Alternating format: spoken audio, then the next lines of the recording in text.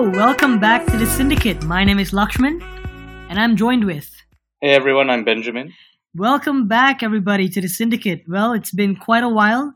We've been on quite a hiatus for a couple of weeks, but we're back, and we've got tons and tons of news to cover, as well as a couple of pretty interesting discussions that we're going to get on with later today.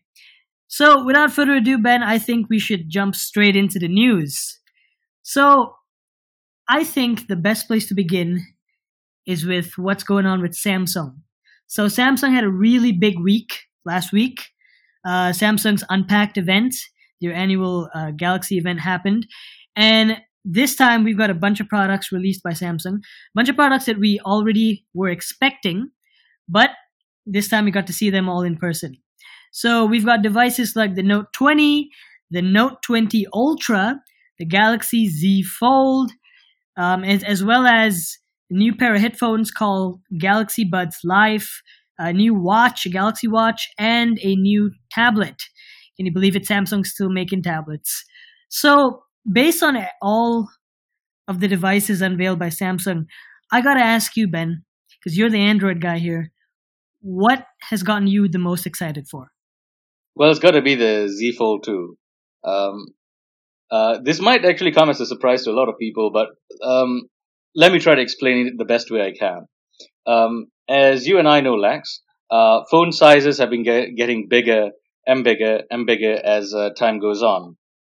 And it's getting to a point now where it's pretty unwieldy. I mean, the Note 20 Ultra is like, 6.9 inches? That's ridiculously huge, you know. I'm using a Samsung Galaxy S10. And the screen size is about 6.1 inches. And even then, it's starting to get a little unwieldy. And I have relatively large hands. So I can't really say I particularly like having larger and larger phones. And so the Z Fold, even the first generation Fold,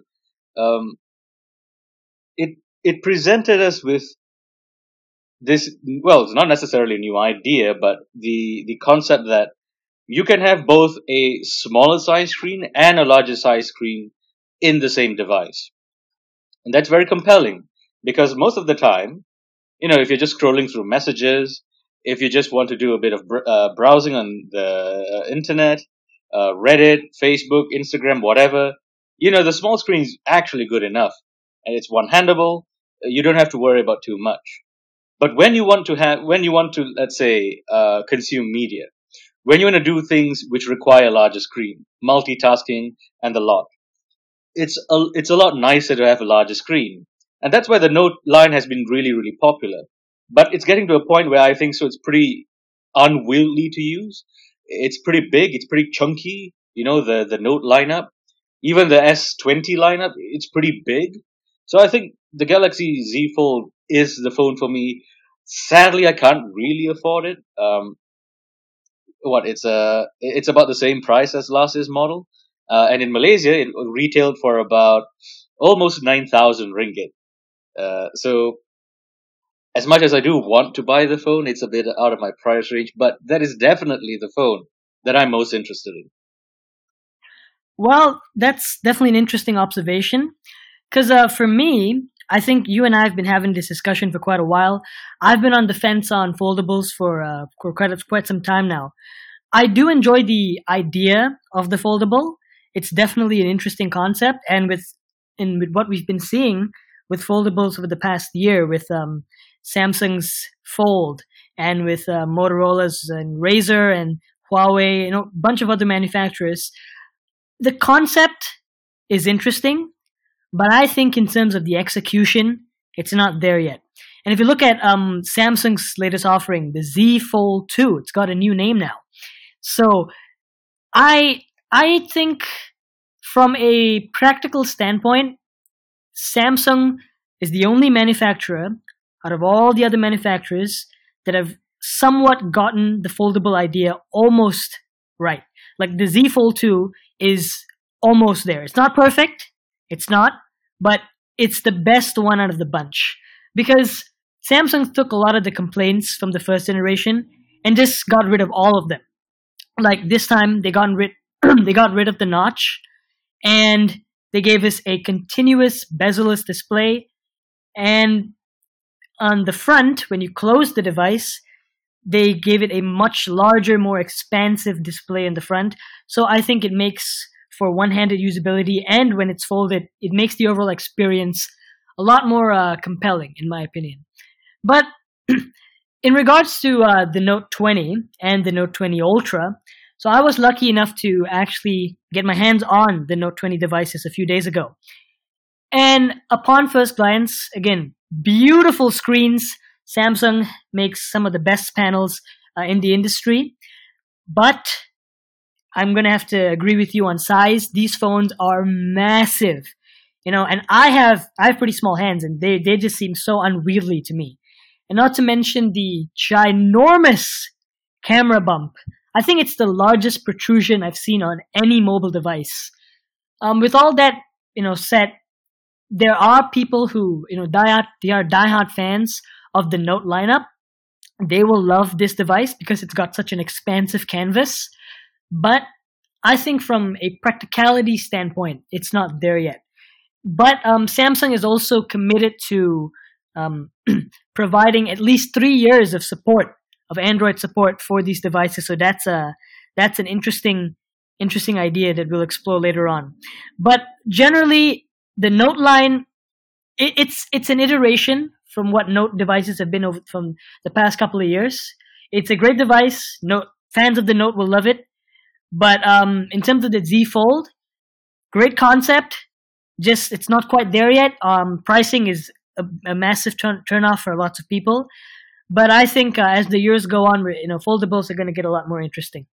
So generally, I think Samsung really stepped up their game here in terms of the foldables. But Ben, I think we have to address one device, the standard Galaxy Note 20. That thing's made of plastic, Ben. You're paying $1,000 for a plastic phone. What's your take? Well, yeah, actually, we were talking about this the other day, didn't we? Now, I have a Nokia N9 somewhere in my room. And the Nokia N9 also uses a polycarbonate material finish. Well, the chassis is made of polycarbonate.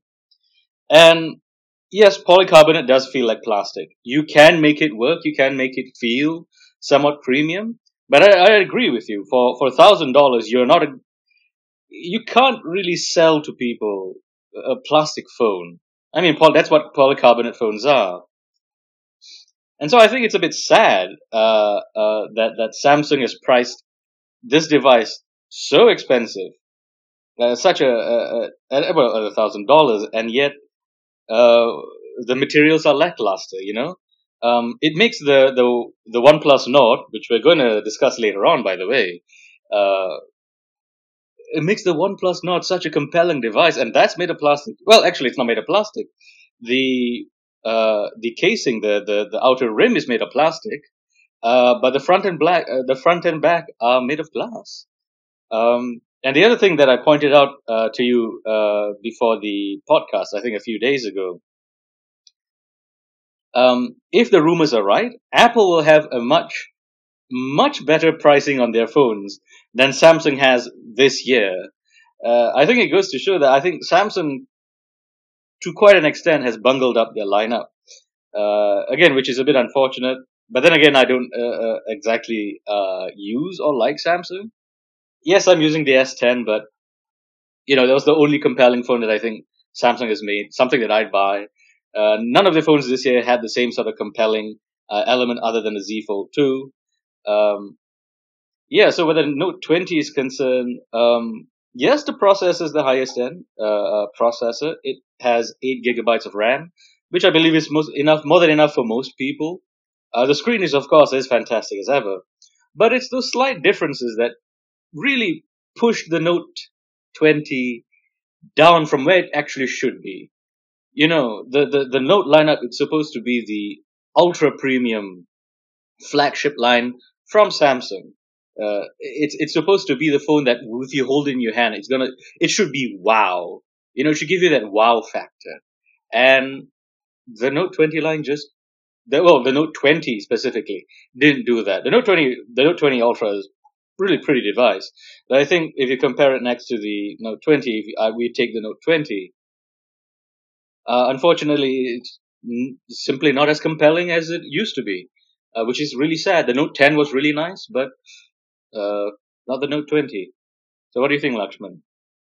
I agree with you on a lot of things.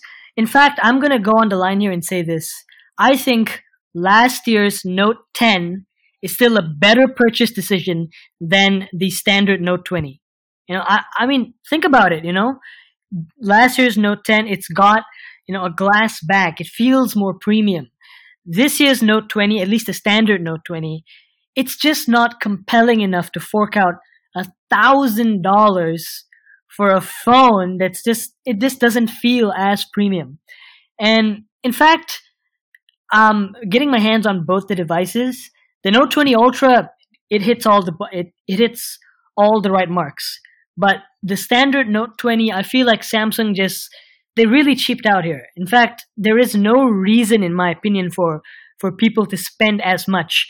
I think for those of you who are looking to get a standard Note 20 and not the Note 20 Ultra, I think you're better off looking elsewhere or getting last year's Note 10 or Note 10 Plus, because it's not worth spending $1,000 for a plastic device. Polycarbonate, whatever you call it, it's still plastic at the end of the day, and that really doesn't justify you paying the premium. So generally, that's it. Those are the biggest offerings from Samsung. Also, we've got the new Galaxy Beans. Oh, I'm sorry. I mean Galaxy Buds Life, who actually look like little tiny beans, Ben. Do you agree? Well, yeah, it actually does look like little beans. I forgot who mentioned it, but as a tech YouTuber mentioned, they really did miss the opportunity to call it the Galaxy Beans. There really wouldn't be any problem with them calling them that. I think where noise cancellation devices goes, I think it's pretty good. For the price, it's $130 US, which if you're in Malaysia translates to around 700 ringgit. That's a really good price for a noise cancelling pair of noise cancelling earphones. Wireless earphones at that. No, it actually won't give you the same sort of impact as, say, the AirPods Pro. But then you're comparing a 700 ringgit device with a 1,000 ringgit device, or rather 1,100 ringgit device. So I do think, in that sense, with this unique design, and it does seem to fit well in the ears. Actually, I don't know. It's pretty compelling. I might end up buying it. Although that being said, I'm still not really into the whole wireless earbuds thing. I think they're still not good enough. I think still wired earphones are the way to go. But hopefully in the next year or two, Samsung might, or even Apple, whomever actually, they might be able to come up with a decent offering. But for the time being, if you're broke, well, somewhat broke, and you really want to get a pair of wireless earbuds, I think this is a really good choice for a lot of people. It's at a good price. It's competitive. It's unique if you want to stand out. So yes, quite fascinating offering by Samsung actually. Yeah. So Lex, have you seen the device for yourself in person? No, I've not gotten a chance to check out those Galaxy Beans. I'm gonna call them Beans, Ben. I'm just gonna stick with that. I've not checked out the device in person yet, but they do seem to be quite a compelling offering from Samsung. So I think with this unique design, it will really catapult these devices, because it'll gain more attention. And just like how AirPods is a runaway success because of its odd-looking design, I think the same thing could happen over here, and this could be one of the best offerings on the Android side of things. Anyways, other than that, well, we've got the Galaxy Watch 3, which, to be honest, at this point, Android Wear it's lost to the Apple Watch. It's just it doesn't make sense to purchase an Android Wear device. But it is a solid smartwatch for if you like Samsung's offering. If you like smartwatches that run Tizen, then by all means go ahead. but it's not for everyone. And then we've also got the new Galaxy Tab S7, if I'm not mistaken, that's what it's called. And that's just an iPad Pro ripoff to me, but what do you think, Ben? Well, on the Galaxy Watch first. Well, I guess it's fine. If you like smartwatches, you like smartwatches. If you're using an Android, this might be the best one you could get. I wouldn't necessarily call it the best looking smartwatch on the market. I think the Moto 360 still has that honor, but good for you. For any of you who actually like smartwatches. I don't. I never found a good reason to use or buy them. But if you do, or if you're in the Samsung ecosystem, if you've used a Galaxy Watch before, hey, this is something great for you to use. With the Samsung Tab S7, I'm not sure because I'm not really into Android tablets as well. Well, in general, I'm not into tablets. iPad, whether it runs iPad OS or whether it runs some version of Android, not necessarily a fan of them. But I think with what Samsung has done, they've tried to build a sort of PC experience around it with Android and their version of what an Android desktop version should be. I'm not exactly sure in what way people can use it because it's not like iPad OS where there's a different workflow. You can tell, it's not for everyone. It's definitely not, but there is something there for a certain kind of person. If you are a student, if you are a designer, the iPad Pro, the workflow that the iPad Pro gives you, it's really something to consider. But with the Tab S7, I'm not very sure because, Android simply doesn't have the sort of benefits that a tightly integrated system does, like the Apple ecosystem. So for the time being, I think it's going to be very similar to what Chromecast is like, and what previous Android tablets have been like. It might be a better experience. It seems really smooth, I'll say, based on what I've seen so far. But in terms of Samsung trying to push this device to, in a way, compete with the iPad Pro or to compete with the laptop segment in general, I can't say where they'll go. I think it's interesting, but for someone like myself, I'm a power user. I need a PC. I need to be able to do work because my workflow is very versatile. So for something like that, for someone like me, it's not really worth it. But for any of you who out there who are, say, students, or if your workflow does not really require something so intensive, and if you're not necessarily into the whole Apple ecosystem, this is a very good platform. It's a very good device for you to get into. How about you, Lex? What would you consider the Tab S7 in your life?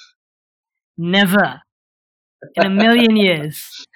But generally, but I think in terms of the Android side, if you look at tablets on the Android end, there really isn't a compelling offering. And this Tab S7 is the closest you'll ever get to an Android tablet. Because right now, at least for me, I really cannot think of any other Android device that's centered around a tablet experience that's still a thing in the market, except for the Galaxy Tabs. And they try to emulate the iPad Pro in a lot of ways, but that's a good thing because it's bringing some of those features to the Android ecosystem. How well they'll do is again, I don't know. These things don't sell that well, but it's the best, most compelling offering for a tablet on the Android side of things. But still, if you want a good tablet, generally you're better off spending money on a cheaper iPad than this device. Although if you're in the Samsung ecosystem, then by all means, this is an interesting offering. So generally, the Unpacked event was a lot of interesting stuff was revealed, but it's nothing that blew our minds because pretty much like all Samsung events, everything was leaked to hell before the event. But overall, again, I'm most excited for the Galaxy Z Fold 2. That device seemed to have a lot of potential. The Note 20 Ultra it's an interesting device. It's cool. The standard Note 20 is just a really bad offering. The Galaxy Buds are interesting. The Galaxy Watch is, yeah, sure, whatever, and the Tab S7 it's a good Android tablet. So that's about it for Samsung's thing last week. But over the past month, we've been getting lots and lots, especially over the past couple of weeks, so many offerings, so many new devices. In particular with OnePlus. So OnePlus made headlines for the past couple of weeks with the introduction of the brand new OnePlus Nord. Now, this device was what OnePlus was saying is them going back to the roots. Although that isn't necessarily true, it's not a flagship killer per se. It is a very, very compelling offering. Actually, in my opinion, the most compelling offering from the Android side of things. So Ben, what do you think, Ben? What's your take on the OnePlus Nord? Well, okay, I might have a slightly different perspective than most people do. That includes the tech reviewers, or even for yourself. And I say this because I used to own the OnePlus X. So for those of you who didn't know, the year that OnePlus released the OnePlus 2, alongside it, they released a sort of budget offering. This wasn't a flagship killer. It really was a budget offering at $250 for about 1,000 ringgit or so. They introduced the OnePlus X, which essentially used the internals from the OnePlus One, but actually slightly better. So it had a glass sandwich design. It actually looked a lot like the iPhone 4, actually, in quite a few ways. It also had an AMOLED screen. I remember the day I actually showed Lakshman. It was quite a few years ago. He was awestruck by it. He could not believe that I actually got something like that. Now, I really like the OnePlus X, and sadly, I sort of buggered up its display, so it's just sitting there. I might have to get that repaired soon. But in any case, when I look at the OnePlus Nord, a lot of people like to make comparisons with that and the OnePlus X, and I think that's not right. Because if the OnePlus Nord really is going to be something like the OnePlus X, you'd expect a Snapdragon 855 processor. And you wouldn't find as much, say, cutbacks. You wouldn't find some cost-saving measures in a lot of respects. I think OnePlus did try to make a device which was appealing to as many people as possible. But I think for me, the OnePlus Nord is not really that exciting. If you wanted to buy, a decent phone, you wanted it to be relatively clean, but you wanted it to also be competent. You want it to be powerful and smooth in some regards. Then sure, it's the phone for you. But I can't seem to particularly enjoy the OnePlus Nord. For me, I've never associated OnePlus with plastic. Never. I've never associated OnePlus with plastic until this phone. Now remember, remember what I've said. The OnePlus X had a glass sandwich design, which means the frame, the core of the support of the device was made of aluminium. So even with a budget offering at $250, not once did OnePlus actually use plastic, or at least if they did, it's not a time I can remember. Maybe the OnePlus One, but I don't recall. So it's a bit for me, it's sort of bittersweet. I can't help but,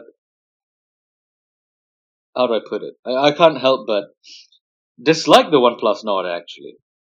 But at the same time, I can't help but think, well, at least now there's a budget offering for a lot of people. But for me, I don't think it's enough, especially not beside the iPhone SE. The iPhone SE, even though it has a dated design, it's still a premium feeling phone. By and large, it has a better processor. It does have objectively a better camera. It doesn't have a better display. The display is pretty bad on the OnePlus SE. Sorry, on the my bad, not OnePlus. The iPhone SE.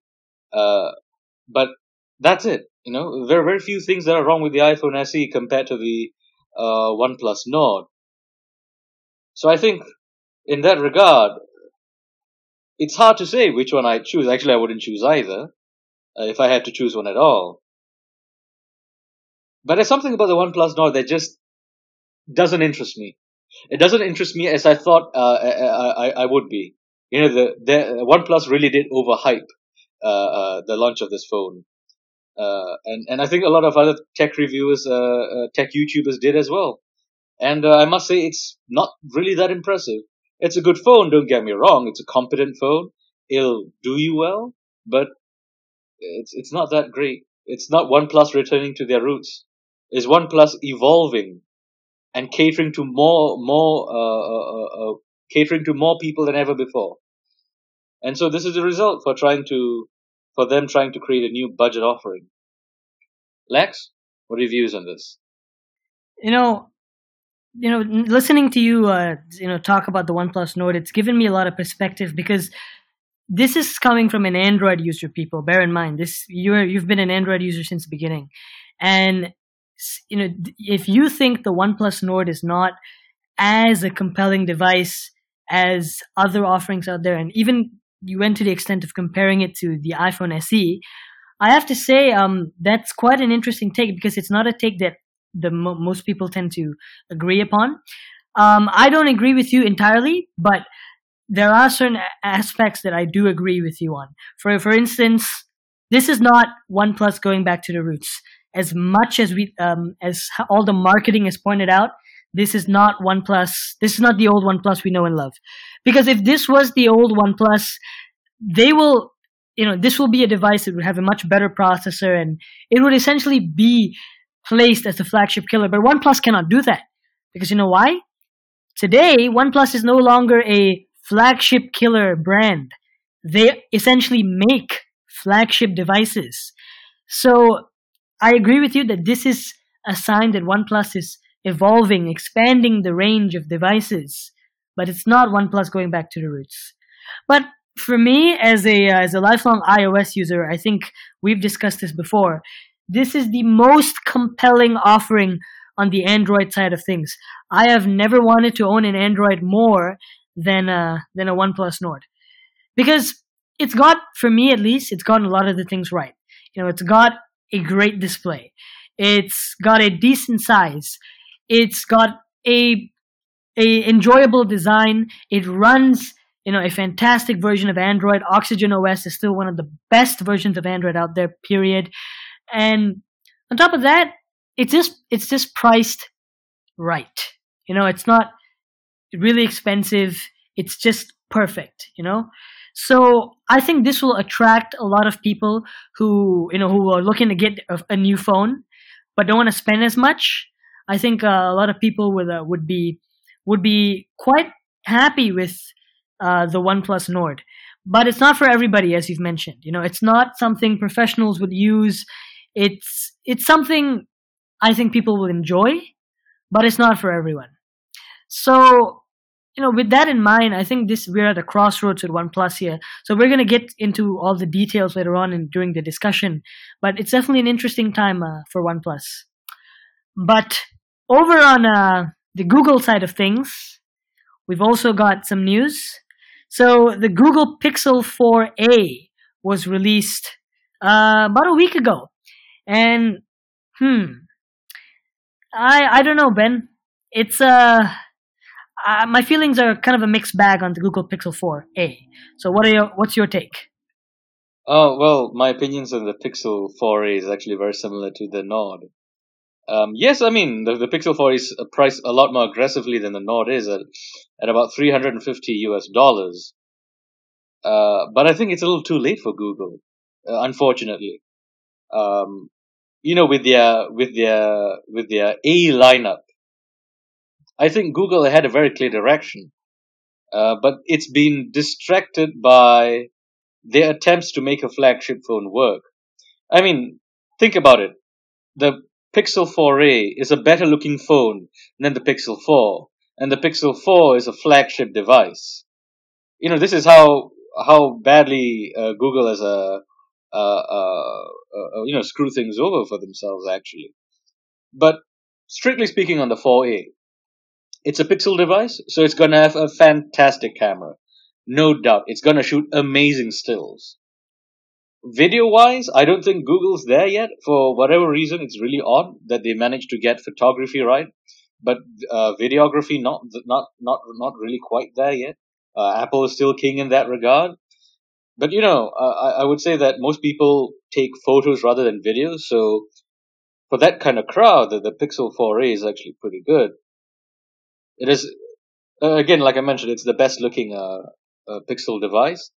So it's basically like my S10. It has a punch hole design, clean look, very good looking. Yes, it's still made of plastic, but I think that's okay. It's for a budget phone for $350. I suppose it's to be expected. But everything else about the phone is, well, basic. It's a Pixel phone. Now, while a lot of people like stock Android, I'm not actually one of those people. I've actually moved away from that position. I prefer something like what OnePlus is doing or what Motorola is doing. It's stock Android with a bit of a sprinkling of features here and there. So is this the one for you? Well, if you're from Malaysia, tough luck. The Pixel 4a is probably not going to come here. If, for whatever reason, we have someone from North America listening to us, this might be a better deal than the OnePlus Nord, because at the very least, you get a good camera with the Pixel 4a, if that's what you're into. But if you're into user experience, about smoothness, about a high refresh rate, if you like those kinds of things, then yeah, you might as well go for the OnePlus Nord.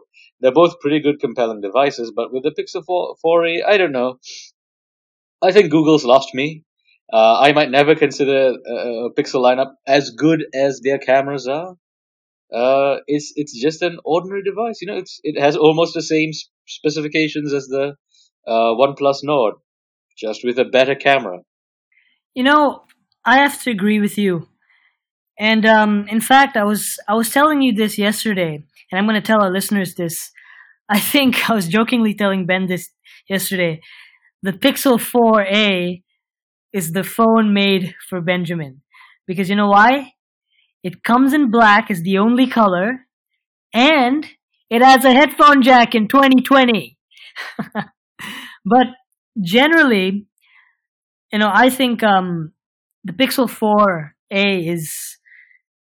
it's a phone that's trying to position itself as one thing, but its execution is not quite there yet.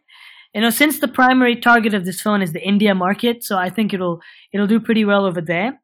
But generally over in North America, it's not, in my opinion, a good budget offering. And as a result of the Pixel 4a, it's really confused the Pixel lineup in general, because devices like the Pixel 4 and the 4 XL, flagship Google devices, have been cancelled. Google recently cancelled both the Pixel 4 and Pixel 4a. Pixel 4 XL. So this goes to show that Google they still don't know what they're doing. And as compelling as the cameras are, and they do take fantastic photos, as an all-around device, a camera does not make or break someone's purchasing decision. As much as we tend to think our lives in the mobile world revolve around the cameras, it really doesn't come down to that. At the end of the day, it comes down to reliability, stability, performance, build quality. These things matter. And I don't know, I think the Pixel 4 is it's not going to be a runaway success. It's cannibalized the flagship lineup for the Pixel devices. And who knows, now with the Pixel 5 also coming out this fall, later this year, who knows where that will go. But for the most part, I personally don't think that the Pixel 4a is a compelling buy. For those of you in the North American market, if you're looking at Android devices, I think you're better off looking elsewhere to like Samsung or something, because the 4a it's not quite there yet. It's sad because the OnePlus Nord is a better offering than the Pixel 4 in my opinion, but that's not available in the North American market. All right, so next up, Ben, that's it for Android. Even Apple decided to drop something out of the blue over the past couple of days. So Apple recently unveiled a brand new 27-inch iMac, but it's not the iMac you're thinking about. This is not the brand new redesigned iMac with Apple Silicon. This is in fact the same boring iMac with the same design, but with some pretty interesting tweaks here and there. So what's your take on the iMac, Ben? My take on the iMac has been my take for quite a while. I think Apple can just start getting rid of the iMacs. I've not found the iMac compelling, and the reason why it's not compelling anymore is because, well, their MacBooks are doing really well. It has a better screen. The keyboard's packed along with it. It's portable. I suppose you could make the same arguments for Windows PCs and Windows laptops. But I think with the iMac in particular, it's really being suffocated by the Mac, number one, and number two, and perhaps more importantly, the iPads. I think those two things are they're suffocating the iMac. And it needs a new it needs a new lease on life if it shouldn't go away. And the issue with this current refresh, and it is a refresh, it's not a completely new iMac, it's just a refresh. It's that it's stale, it's boring, and it uses an Intel CPU. There's nothing wrong with Intel CPUs, but it's just that in the current market, if you want your customers to get a relatively powerful device at a relatively low cost, you give them an AMD CPU. But of course, with Apple, you can't really expect that. But when you look at the specifications, particularly on the processing side for the iMacs, it's just a small upgrade, by and large, that's what it is. Design-wise on the iMac, those bezels are Christ on a bike. They're huge. My God. This is one of the reasons why I said, the iMac can just go away. I'm surprised that Apple has actually decided to keep the iMacs as they are. I'm surprised that Johnny Ive, when he was in Apple, he didn't bother just get rid of the iMacs entirely. Those bezels didn't belong on the Apple lineup since 2017, let alone 2020. But of course, I suppose with Apple, they just wanted to perhaps they had some sort of contractual obligations. Perhaps they simply wanted to provide their customers with just one last hurrah for the Intel iMac. Something that people are comfortable with, something that people want to upgrade to, but they don't necessarily want a new design. They don't necessarily want or desire the Apple Silicon. So that's something they're looking for. I suppose the most notable upgrade to me is that for the first time in their lineup for many, many years, Apple has finally decided to put a 1080p camera into the iMac. The MacBooks didn't get that, the older iMacs didn't get that, but they did on this model. So, congratulations to Apple for finally putting in a slightly better camera. Lex, I'm sure you have your thoughts on this as well as someone who has multiple iMacs at home. What are your thoughts? Right. So regarding the iMac, well, I think the iMac it's not as easy to just dismiss devices like the iMac as you may think, because I think for the iMac, Apple's on this mindset whereby it goes like, if it ain't broke, don't fix it. So the iMac has been a proven concept for years. It has been the default go-to all-in-one since the beginning. It actually pioneered that. But in terms of the latest lineup of iMacs that we've gotten for the past 10 years, there hasn't been a significant push, a significant design refresh. And I think as a result of that, it's made, desktops and, iMacs in general not become a default purchase for most people. Because, we live in a very mobile world, everyone's on the go. But, as compared to 10 years ago, where you would know of multiple people that have a desktop at home, today, that's not quite the case. Everyone has a laptop nowadays, or a tablet. The desktop industry on its own has been on the decline, and I think the iMac has been one of the only devices that still remained the go-to choice for desktops for the most part. But its design is stale, and I agree with you. Those bezels just don't belong there in 2020. But this is a last hoo-ha for the iMac, for the Intel-based iMac, because we know that there's going to be an inevitable iMac refresh with Apple Silicon chips sometime next year. So with that refresh just looming on the horizon, it begs the question, is this iMac a good purchasing decision for most people? And I'm just going to go out on the realm and say it's not.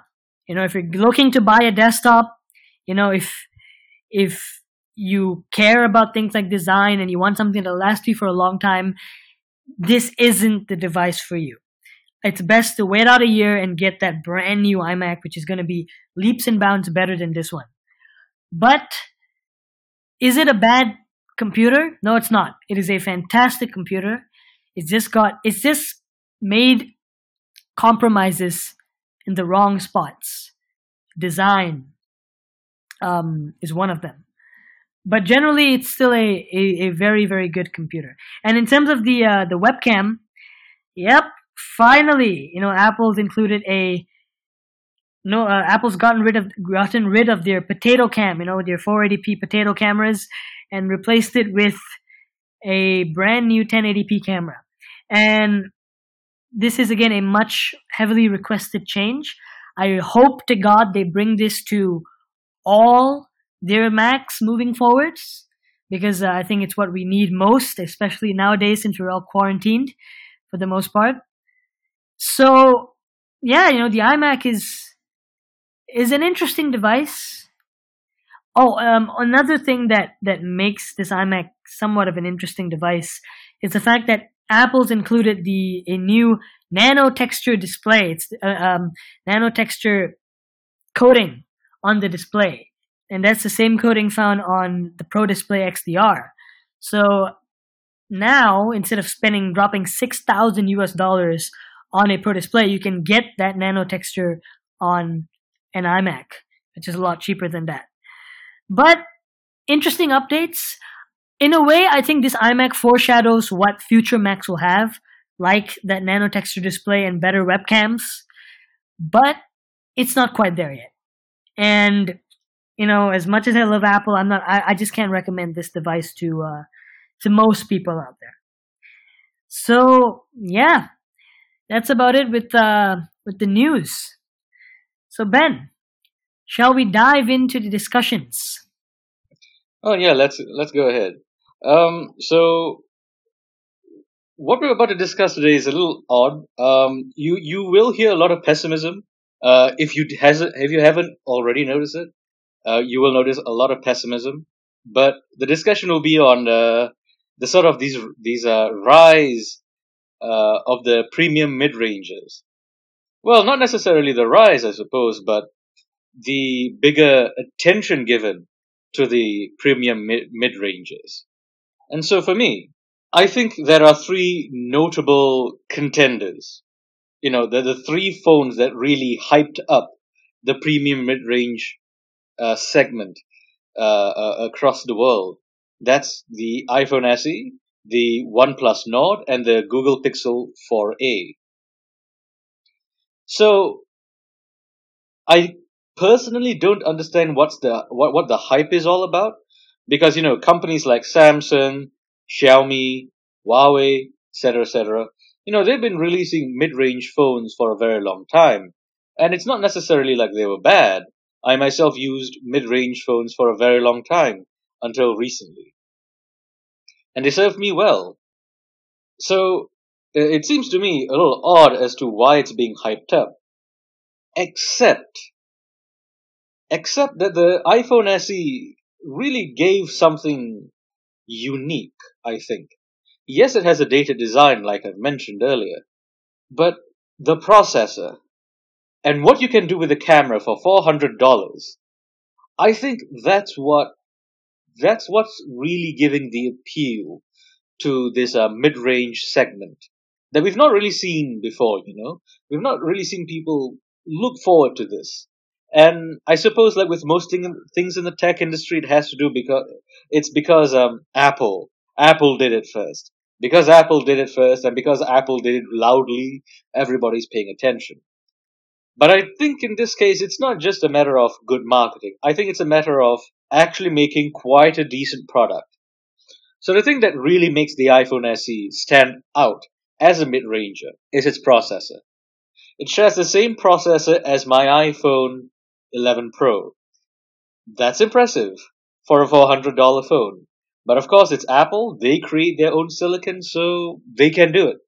They can do it without incurring additional cost. This is something which other companies cannot do. They can't afford to do that. The processor itself would cost about $200. The highest end processor, about $200. So it's not really much that a lot of companies can do to provide a high end silicon onto their mid-range devices. And so with the devices like the Nord and the 4A, what you see is that they have to compromise with the processor. They have to put in a Snapdragon 765. It's by no means a bad processor, but it's not the fastest. It's not the most powerful. And so with the iPhone SE, people already know what the iPhone looks like. They might have been interested with the iPhone for a very long time. They just weren't willing to pay $1,000 for a phone. They maybe weren't even willing to pay $800 or $700. But for $100, well, that's really compelling to me. A lot of people are willing to get such a phone. If I didn't get the 11 Pro, I would have certainly gotten the iPhone SE. Just because I would like to see what an iOS device is like. And it's not really surprising that this is why there has been a lot of hype built up on this. And of course, the OnePlus Nord and the Pixel 4a, I wouldn't say they were necessarily riding on this wave of hype, but they certainly took advantage of it because a lot of people were really hyped up for the OnePlus Nord. And also the Pixel 4a, for different reasons, OnePlus really did a good job on marketing the OnePlus Nord, whereas the Pixel 4a has been delayed so many times that, people just wanted to see it regardless of, whatever state it's in, they just want to see it. So I think it's still odd for me, taking into consideration of all these things. But yet at the same time, it sort of makes sense as well. So Lakshman, what's your take on this? I know we were discussing this a few days ago. Right. So in terms of the mid-rangers, today more than ever, I think the mobile space is at a crossroads here. Because, we've got flagship devices that are priced at the highest they've ever been priced, in the thousands of dollars, And now, I think as a result of that, companies are starting to take advantage of that gap in pricing between ultra high-end devices and those low-end devices. And these mid-rangers, you're right, mid-rangers have always been around, but today more than ever, almost every single company in the mobile space today, including Apple, have a compelling mid-range lineup. That was unheard of 5 years ago. And on top of that, I think today, at least from what I've been observing, a lot of people are actually, they're quite satisfied. These are not tech people, but generally the public in general are quite satisfied with their purchase of a premium mid-range device. For instance, the best one in the market being devices like the OnePlus Nord and the iPhone SE. I think with what Apple did here was that they established a formula that worked. That was an older flagship design with new internals. So that formula worked. A lot of people enjoy that. But on the Android side of things, as you've mentioned, most other manufacturers are not as privileged as Apple because they cannot use the latest processors. Because that's just not going to work, because they don't make them in-house. But what they're doing and the compromises they're making, I think, are the right compromises. And devices like Samsung's A series of phones and the OnePlus Nord, and to some extent the Pixel 4a, they make the compromises at the right, just the right balance of what to include and what not to include. So as a result, we get a device that's enough. It's not fantastic. It doesn't make you go, wow, but it doesn't make you go, oh, I hate this so much. When you pick it up and you use it, you just forget about it. And I think that mindset, that idea has really made the premium mid-range devices quite high in terms of appeal. But Ben, this begs the question: do you think, with mid-ranges becoming more of a thing, do you think this will cannibalize flagship device sales, in your opinion? Well, yes, to some degree, of course. It's no doubt that if you're going to provide, say, something like the iPhone SE, you're definitely going to hurt the sales of your iPhone 11 models. However, I think that's only true to a certain extent. I mean, there's quite a bit of economics that's going on over here, which I can't exactly get into. But suffice to say, if you have the money, and if you're sort of into buying the latest and greatest, you're not going to bother with the mid-range phones in the first place. But if you're the type of person who doesn't really care about a phone and you just want a good enough phone, you don't want a sucky phone, you don't want a phone that will ruin your experience, but you want a good enough phone, well, these mid-ranges are for you. Because these are the type of people who would never consider flagships in the first place. They were expensive to start with, and they're really, really, really expensive now. So for those type of people, the OnePlus Nord, the Pixel 4a, the iPhone SE, they all work really well for themselves. And it all depends on other factors like what kind of ecosystem do you prefer, which country do you live in, and what are the prices of those devices in the local region. So while the iPhone SE is pretty cheap in Malaysia, is pretty cheap in the US, it's ridiculously expensive in India. It's really expensive in India. The iPhone SE wouldn't be considered mid-range in India. It's really pushing towards flagship territory. And the iPhone 11 Pro is even more so expensive. So depending on factors like that, in some places yes, in some places no. But I think by and large, the gap is large enough so that if there is any sort of cannibalization going on of other products within those particular companies, it's not going to be by much. Because there's enough differentiating factors, and as well, of course, the cost, to make sure that the cannibalizing effect is reduced as much as possible. So those are my thoughts actually on the product cannibalization of these different companies. The products that are offered by these different companies. Now, I think for those certain kinds of people who really like the mid-range phones, or rather who don't really bother about flagships, I think all three devices are very competent. While I myself cannot really I cannot find myself excited by any of those phones, honestly. But I think so for most people, it would work well for them. If you had to, if I was forced to give up my iPhone 11 Pro and I was forced to give up my Samsung S10 and choose one of these phones or two of these phones in my case, I think I'd be fine with them. I'd have a OnePlus Nord and I'd have an iPhone SE to replace both my Android and my iOS device. I think it will work pretty well. It's just in certain regards they fall a bit short, but hey, for $400, can you really expect any more? That's quite an interesting observation. But I think what you mentioned about how the market has a significant impact when it comes to the purchasing decisions of these mid-range devices. And I like that you mentioned that, for example, the iPhone SE is still a very expensive device in countries like India. And this is because, when you look at the market, especially with Apple in India, Apple's been trying really hard to penetrate the Indian market for quite a while, and they've not done it. The iPhones are still ultra premium devices over there, and even with devices like the SE, is this not enough?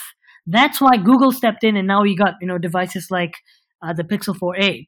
So marketing and certain economical factors and so on really have a significant role that sort of resulted in the creation and the birth of this new lineup of mid-range devices. And I think today more than ever, now that a lot of us are still the economy is not doing so well in a lot of countries. I think now the appeal factor for mid-range devices is higher. It's the highest it's ever been. And I think, as you mentioned, if you were to give up your S10 and the iPhone 11 Pro, you could still be okay with an iPhone SE and a OnePlus Nord. Because I think what we are seeing, at least with the latest lineup of mid-ranges, is that we are at an exciting time for mid-range devices. Because they're making the compromises that don't matter, They, in fact, are focusing on the things that matter most. Things like pricing, things like the feature set, and these things matter to most people. And striking a balance between both, that's the key here. But at the same time, in terms of them cannibalizing flagship devices, and that's a really tough one because again, the flagship devices will always be the cool device. No matter which brand you're talking about, they will always be the one that will make you go wow. But with that in mind, these features that are now on the mid-range devices, just 2 or 3 years ago, they were on flagship devices. So I think for most people, at least those who are budget conscious, I think, they don't have to jump on board the latest flagship device if they really can't afford one. They should, in fact, wait it out a couple of years, and those once flagship features would trickle down to these mid-range devices. And again, it makes them a lot more compelling. So the argument that I'm presenting here is that I think it's an exciting time for mid-ranges. And going forwards, I think with the offerings that we're seeing from the likes of Samsung, Google, OnePlus, Apple, and a bunch of other manufacturers, moving forwards, I think it's going to make, I think the lineup between premium and premium mid-ranger, it's going to be a little blurry. The ultra premium devices will always stand out, but premium devices and premium mid-ranger devices, now that's a tough one, at least moving forwards in the future. What's your take, Ben? Well, I actually quite agree with that assessment. I think so. The lines are being blurred even as we speak.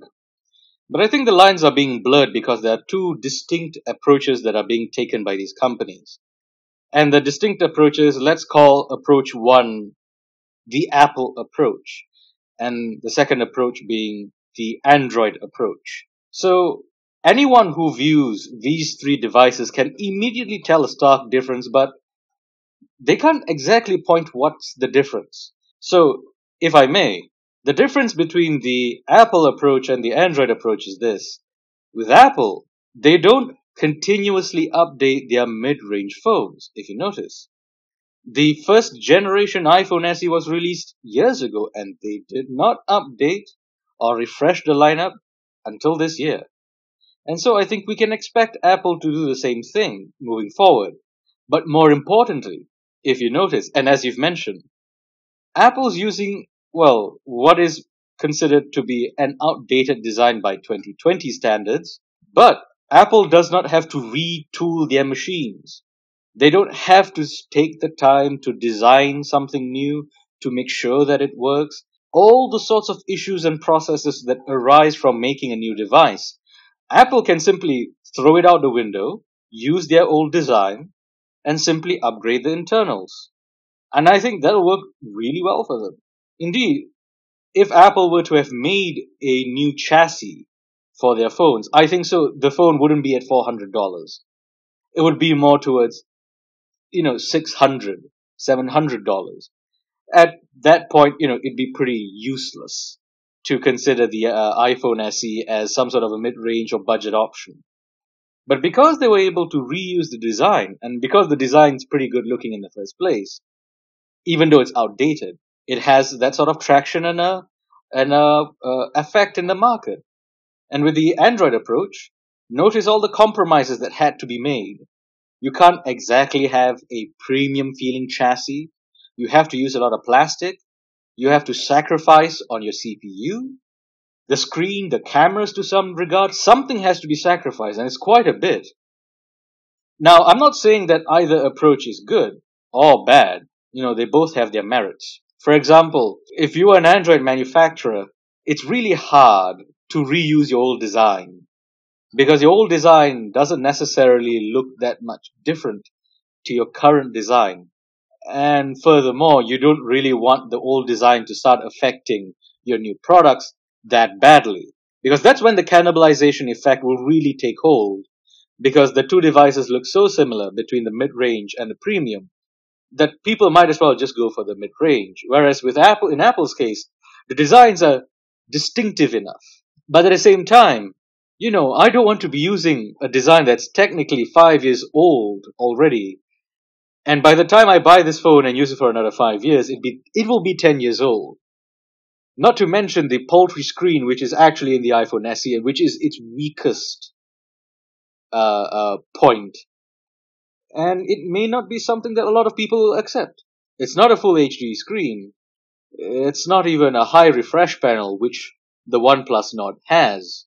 So there's a give and take for all of these. But I think these are the two distinctive attempts in manufacturing a mid-range phone. And I think this trend will continue until some sort of, let's say, upheaval happens in the smartphone market, which doesn't seem to be the case. And the closest thing to that is the foldables. I think the foldables might become the new premium and ultra premium, whereas your regular phones with super thin bezels and maybe the punch hole camera or camera under the glass entirely, that might be the new mid-range. And that is something it's something I look forward to, actually, if it ever happens. Interesting observation. But I think it comes down to a game of compromise here. And I think with all the manufacturers out there, they're all trying to compromise on some things. Apple's compromising on design for better internals and longer support. Android's trying to find the best of both worlds, both offering a compelling modern design but they compromise a bit on the processor and the camera. So it's a game of compromises here. And, as the mid-range lineup matures, it's interesting to see where they're going. Because in the future, 5 years from now, when Apple, for instance, when they choose to update the iPhone SE, I think it's safe to say that the iPhone SE lineup will finally have Face ID. It'll finally be a almost bezel-less display. But at that time, that's when the distinction between premium mid-range and premium device, that's where we have to really start to evaluate things. And as you mentioned, I think you're right. In 5 to 6 years, the ultra premium devices, there'll be all sorts of foldables, and these premium mid rangers will look like the ultra premium devices we have now today, and that's not a bad thing, because we need to have the distinction. We I don't think companies would want cannibalization. That's not what we want, but generally making the right sacrifices matters. And the mid-range lineup has never been a more compelling option than it is today. And moving forwards, it is an exciting time for mobile devices. In terms of mobile phone innovation, I think we've already hit a plateau, and I think the next step is foldables and whatnot. But with the mid-range devices, with the prices we're going to pay and for what we're going to get, that's interesting. I think that would be something to keep an eye out, at least for the mobile industry moving forwards. And now with major manufacturers like Apple, who for the longest time have never had a mid-range device. Today the iPhone SE is one of their best-selling devices. I think it's interesting. And moving forwards, it's who knows where this lineup will go. So yeah, that's about it for the mid ranges, Ben. And how would you sum it up? How would you sum up premium mid ranges moving forwards? Well, in short, as you've mentioned, it's going to be the sort of compromises that we've already expect. But again, that's something that is not much of a trouble for a lot of people. I believe that the two approaches will continue in the same sort of trajectory. I don't think Android manufacturers have the capability. I don't think they have the capability, nor do they necessarily have the options to do what Apple's doing. But I think that's okay. I think that's the sort of variety that we need. And just like in the car industry, where, for example, the Mercedes S-Class, the new features that are in the S-Class, it always trickles down to the low-end cars. So right now, even relatively cheaper cars have the features of what the S-Class had many, many years ago, and I think it's no different here. I think that Face ID may eventually show up on the iPhone SE 3rd generation. I'm looking forward to that. And I'm hoping to see the foldables dominate the ultra premium / premium market, so that the current devices which occupy that space now get to go down to the mid-range market, the mid-range segment, the budget segment, and hey, it's a win-win for everybody. I think that's a fantastic it's a fantastic few years to look forward to, if you're not the type of person to really care about flagships. And frankly speaking, year by year, I find flagships to be less and less compelling. So I think that might be the sort of thing that I'm looking for eventually. So let us know what you think, ladies and gentlemen. If, for example, I sounded a bit odd today, I'm very sorry. I'm starting to be a bit ill. Hopefully I'll get better soon. Let us know what you think about the news for the past week or so. So until next time, ladies and gentlemen, thank you for listening to the Silicon Syndicate. Thank you, and until next time.